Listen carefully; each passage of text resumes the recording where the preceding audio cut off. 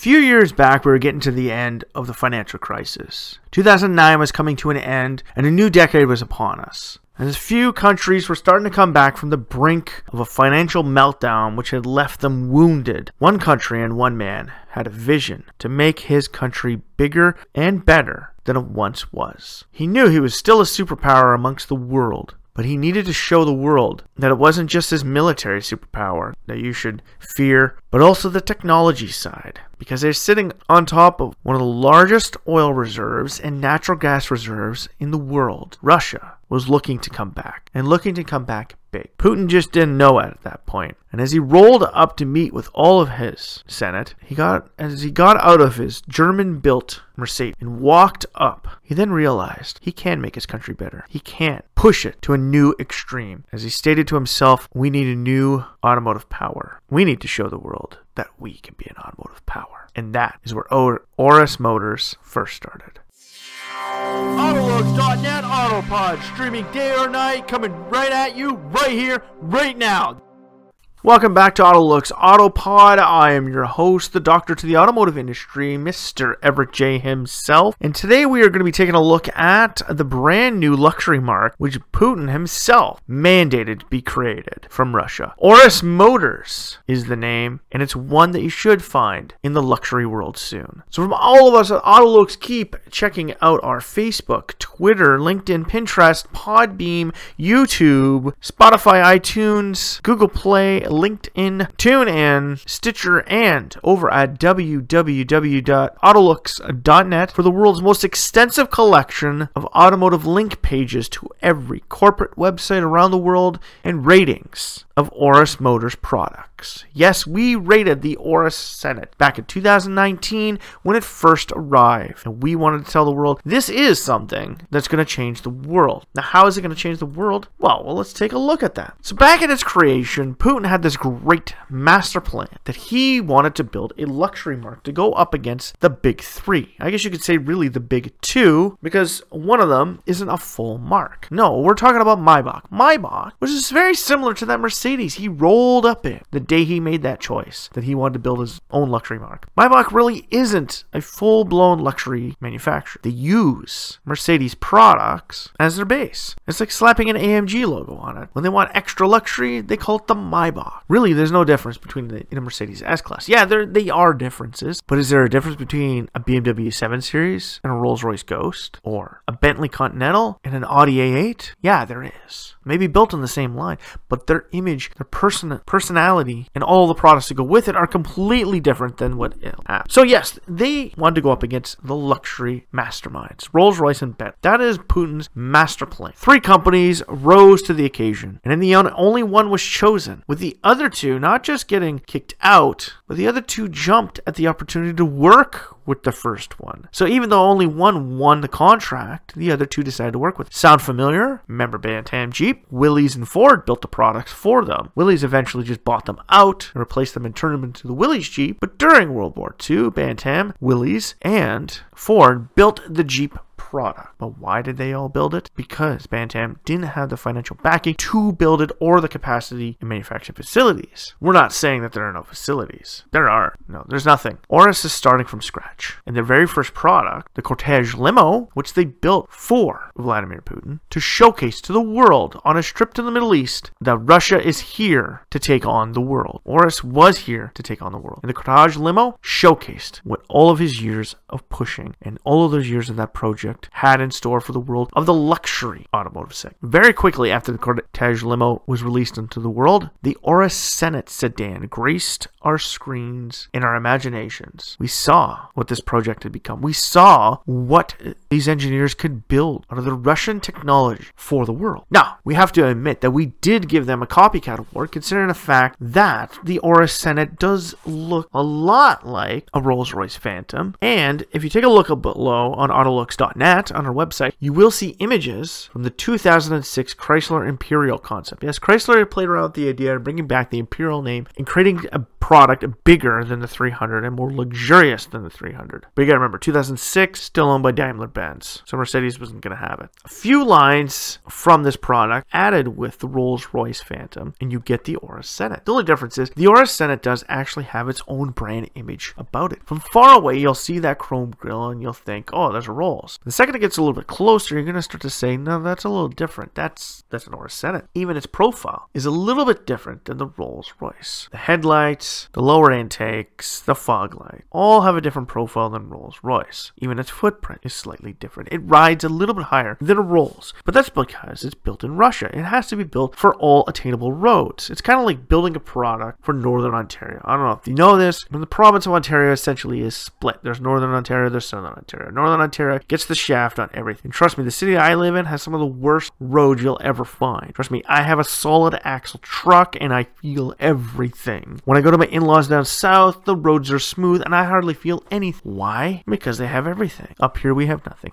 So that's what the Urus Senat was built for. It's built for marketplaces like I live. It's built for rough roads. It's built for a little bit more body sway. Why? Because what if it's lower to the ground, you're going to destroy things. These engineers knew that. They knew their country. They knew what this thing had to be capable of. No, they're not going to build a Lada Niva version of a luxury product, even though Putin has his own dedicated Lada Niva. Urus is on its way to that, but we'll get into that later. The Senat, great starship. Amazing product. A brand new sedan from this luxury mark. But where can the Senat go? It can only move forward. The Senat, along with its Cortege limo, were the products from the Urus Motor Company, showcasing what Russia can build for the luxury world around. Yes, this was Russian luxury. We're not talking about yachts or planes, or even Russian vodka. No, we're talking about luxury automobiles, and the Senat was it. But they needed more. The original project had 4 vehicles in line. They wanted the sedan, Putin wanted his limo, he wanted his van, was the next. Not too long after the Senat was being built for the actual Senat in Russia, we started seeing the motorcade following the Cortege limo being chased by a brand new van. Now you gotta remember, luxury vans aren't really out there. There is, as we did in a previous podcast, there are luxury vans out there. You get Lexus, you get Geely, you get Buick, you get Chrysler. Hell, you get Mercedes. But high-end ones, at the top of the food chain, there's only Mercedes. You can't really consider a Chrysler Pacifica at the top of the food chain. No, it'd fall in the same lines as a Lexus. Actually, the Lexus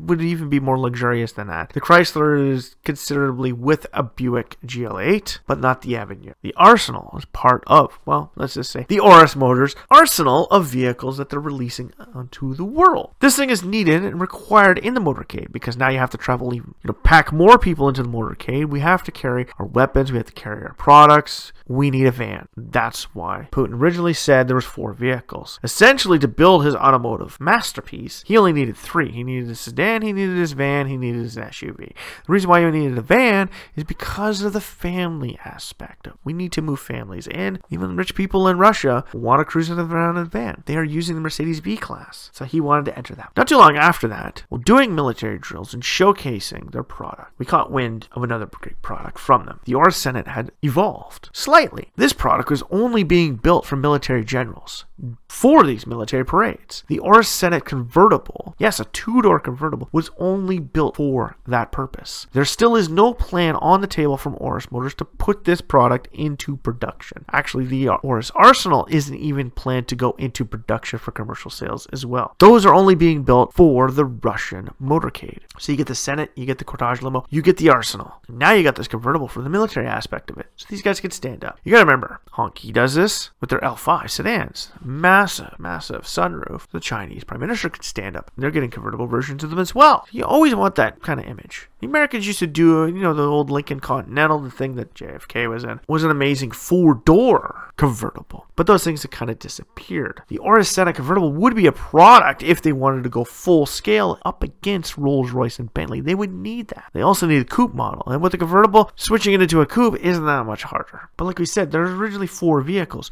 3 for the product line. And number 3, or 4, is the one they definitely need. The Urus Commandant, their SUV. Now, we have seen production versions of this. Not fully completed production versions, but the ones they're testing out in the northern part of Russia in the snow. And this is a product that Aurus, the Senate is great to try and push this product across Eastern Europe and into mainstream Europe and take on the big guys. They need the SUV. The Rolls-Royce Cullinan, the Bentley Bentayga, the Audi Q7, BMW X7, hell, even the Mercedes G-Class. They need it to go up against it. And hey, what is better to boot around the back roads of Russia than an SUV? Putin can have his Niva for going around when he's on his own, but when he's being transported out to his backwoods cabin to get away from everyone in the world or to hide out, he needs the Commandant. And this is a product that we're still waiting, and we can't wait to see. We hope that Aurus is going to be sending us images of this damn thing when it's done. We want to rate it, we want to put it out there, and we want to tell people about it. We want to get the world knowing about this. And if you take a look back at some of our feeds, Autolux is one of the few places in North America that's actually promoting the Aurus Motors brand. Why? No, we're not in with Russia, but we want to get automotive brands known of. Similar to our podcast about Canoo and how it's going to change the world personal transportation, Aurus is going to change the luxury world. We're finally going to have somebody competing against Rolls-Royce and Bentley, not from Great Britain. Because you have to remember, there was also Daimler from Great Britain. Mr. Queen used to roll around it. You got Jaguar. Like, come on. You got so many luxury things. From there, Aston Martin. Now you got Aurus. Now, Aurus could move into more of a mainstream marketplace, but I don't suggest that they do that right away. Having exclusivity by limiting the amount you can get out is going to help boost your product in the beginning. You're not going to make as much profit, but with the fact that this is being a government-backed corporation, to get it out to the marketplace, they should use this little bit of time they have before they have to go on their own to build a clientele, to get people interested. The Cortege limo, every time Putin goes out, showcases what they can build, showcases what they have, showcases Russian luxury technology. And you gotta remember, there's a lot of nations out there in Africa, Middle East, Asia, Europe, North America, and even South America, where leaders of these massive countries don't have their own automotive brand. And a lot of them feel the same way. They would prefer to drive something from their friends, not from their enemy. They prefer to drive something from Russia, China, as opposed to driving something from the United States or Great Britain. Putin has seen a marketplace in certain countries that he can promote his. And moving into the Middle East is going to be great for him. It's not that far away. And people like expense. Dubai can be one of those markets they hit. Eastern European marketplaces they have to move into as well. Now, there's a lot of room to grow. But you got to remember, like I said, you got to do it slow. You got to do it with the Senate. You got to do it with the Commandant. Put the arsenal in there to get a little bit of extra, because some of those dignitaries are going to want a motorcade. They're going to want the van to go with it. They want their SUV to go into the backwoods, but they want their limo and they want their van to ride on the motorcade. You always want something big. So that is what they're going to do. Moving into the aftermarket world would be a cool thing to do. How a hopped up version of the Senate would be awesome. Hell, if I got my hands on one, yes, I would chrome that bad boy out. You know, big 26ers, lots of chrome accents. Make the thing look more luxurious. Give your own appeal. But this is something they should actually stay away from for a while. Allow the aftermarket industry in after. You don't want to bring down your brand image off the start. And that is something Aurus is slowly doing. They're allowing the sale of the products, but they're getting into it. And remember, the first year of production is only for the government. So the first year of production for the Commandant, the Arsenal, and the Senate are only for the government. Second year, which we are getting into, is when the Senate is going to start moving out into people's hands. Now, only the Senate. Now, the Senate, when you start getting people into that, they're going to have to start moving into the coupe and convertible marketplace. I would say that it would be nice to move into the high-riding Crosstrek version or even a wagon. But you got to remember, their competition doesn't do that. There is no wagon Bentley or Rolls-Royce. There is no Crosstrek Rolls-Royce or Bentley either. There's an SUV and there's sedan. They also have coupes and convertibles. You got to remember, you got to enter the marketplace that they're in. One thing that would be great, if Aurus did it, is if they bought the remnants of Ma Russia to add a supercar to their stable, to create a halo product that makes them world-renowned. Yes, the Senate can do that as a product, but how many people you meet out in the world say, when I get super rich, I'm buying a Rolls. There's more people that say, when I get rich, I'm buying a Ferrari. There's more people that'll say that than the Rolls. So if Aurus created a halo product to go along with it, and you gotta remember, a halo product, you can create something luxurious and fast on the lines of a halo car, but not cheapen your brand. Aston Martin is a version of that. You create a grand touring car to go up against Aston Martin. Maybach had it with the XLRO. It's an amazing product, but they never released it. It would have been the halo card that product line needed to make the 57 and 62 go even further than they really ever did. To make people see them as a brand, not just as another Mercedes. But they waited too long. Oris needs to not wait on these things and jump into